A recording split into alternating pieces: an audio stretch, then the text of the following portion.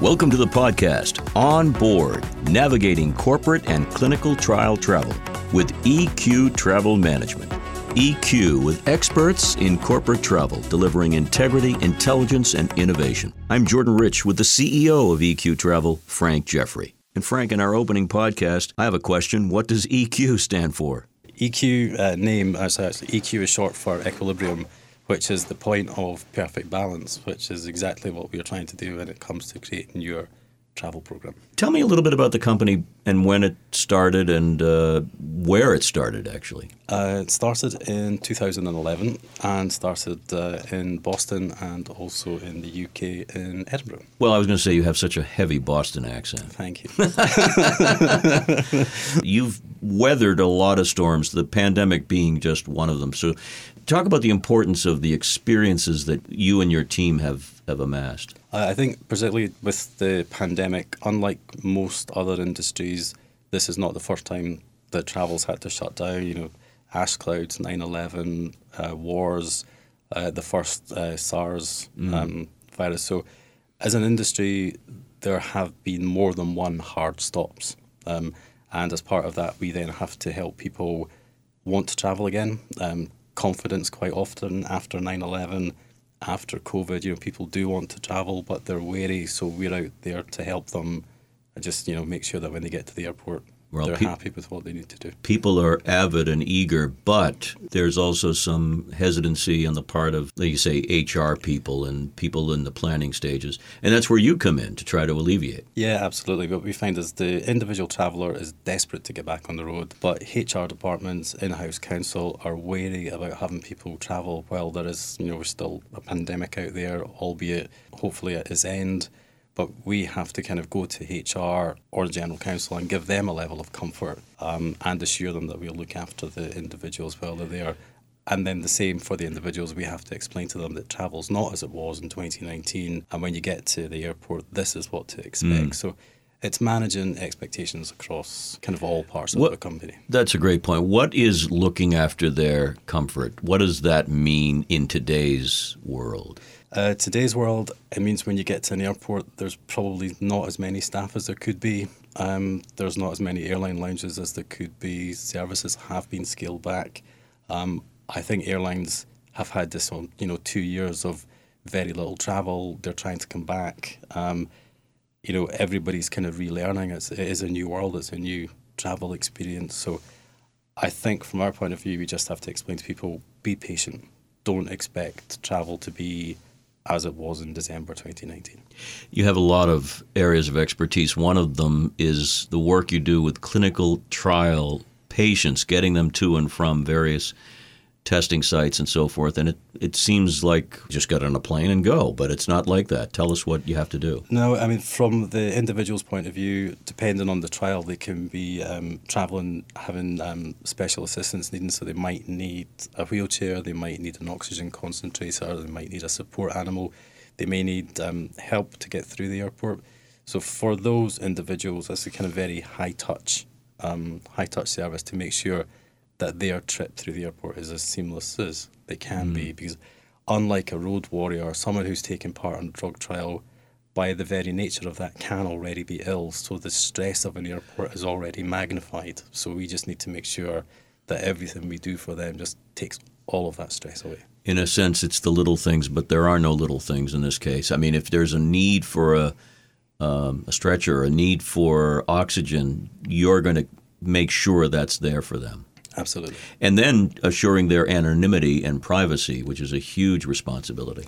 Yeah, because the hands-on approach to looking after the patient is key, but also the pharma company can't know who that patient is. So we've kind of pioneered a service whereby we step into the middle, completely desensitize all the personal information for the individual, but still be able to report back to the pharma in real time so that they have control of costs and they know that their study's staying on schedule.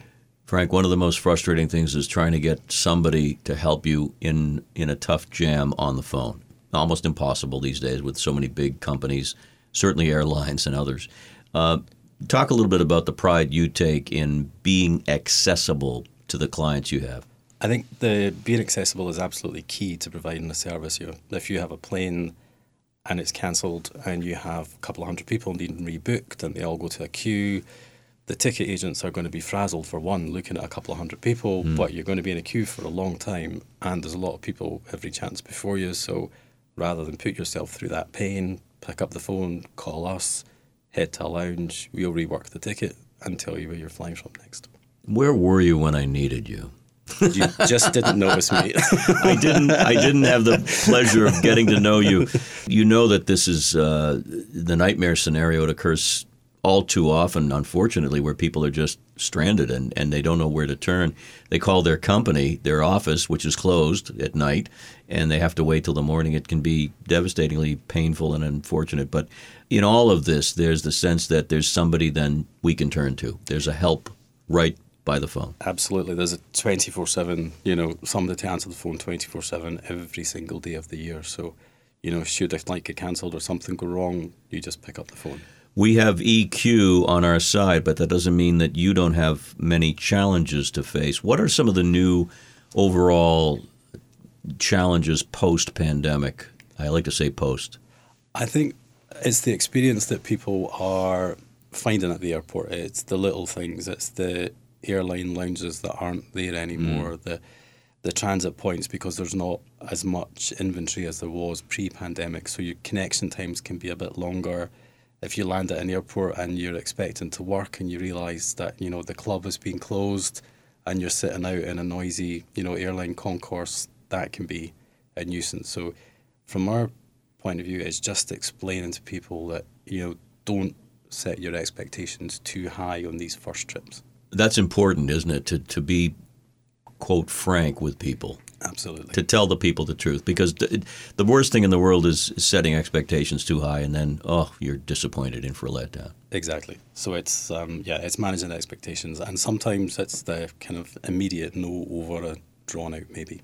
And another factor is common sense. Oh, there's an idea. The idea being you want to make sure that the people that you're helping get the most value for their dollars or euros. Absolutely. And a lot of what we do for clients is common sense. There really is very little of it that is actually rocket science, but it's just knowing all of the questions to ask both the organisation and the individuals to make that travel programme as seamless as possible. Mm-hmm. There's an old expression, we want the fire hose, the one who puts out the fires. I don't mean to suggest that there's fire, but there is that metaphor for things that can go wrong. Yeah, absolutely. And travel has so many moving parts that, there is a lot that can go wrong. I think the key to anybody, any organisation, any traveller is just knowing that you've got a wingman if that does happen. I like that, a wingman. It's got multiple meanings, but I like it in this case. One more thing. There's, of course, a great website that people will hear about and check out, but you do offer an EQ online booking platform that you're very proud of. We do indeed. So we allow our travellers can go on, should they wish, and book their own travel. It's available 24/7. And we realise, with the way that people's schedules are, sometimes they just want to book a straightforward A to B trip. They can go on there, they can do it. The great thing is it's still managed by the guys at EQ, so if anything changes, they pick up the phone, they call us, not a call centre, and we can fix it, change it, make it go away. Equilibrium. We all shoot for balance, homeostasis, call it what you will. When it comes to travel, it can be bumpy at best, and we want to take some of those bumps away, and that's what you're helping us do. Exactly. Well, thank you for joining us. Thank you. This has been On Board, Navigating Corporate and Clinical Trial Travel with EQ Travel Management, the podcast to take with you on your travels. Find out more at eqtravel.com and share news about this podcast with your friends and associates. From everyone at EQ Travel, be safe and be well.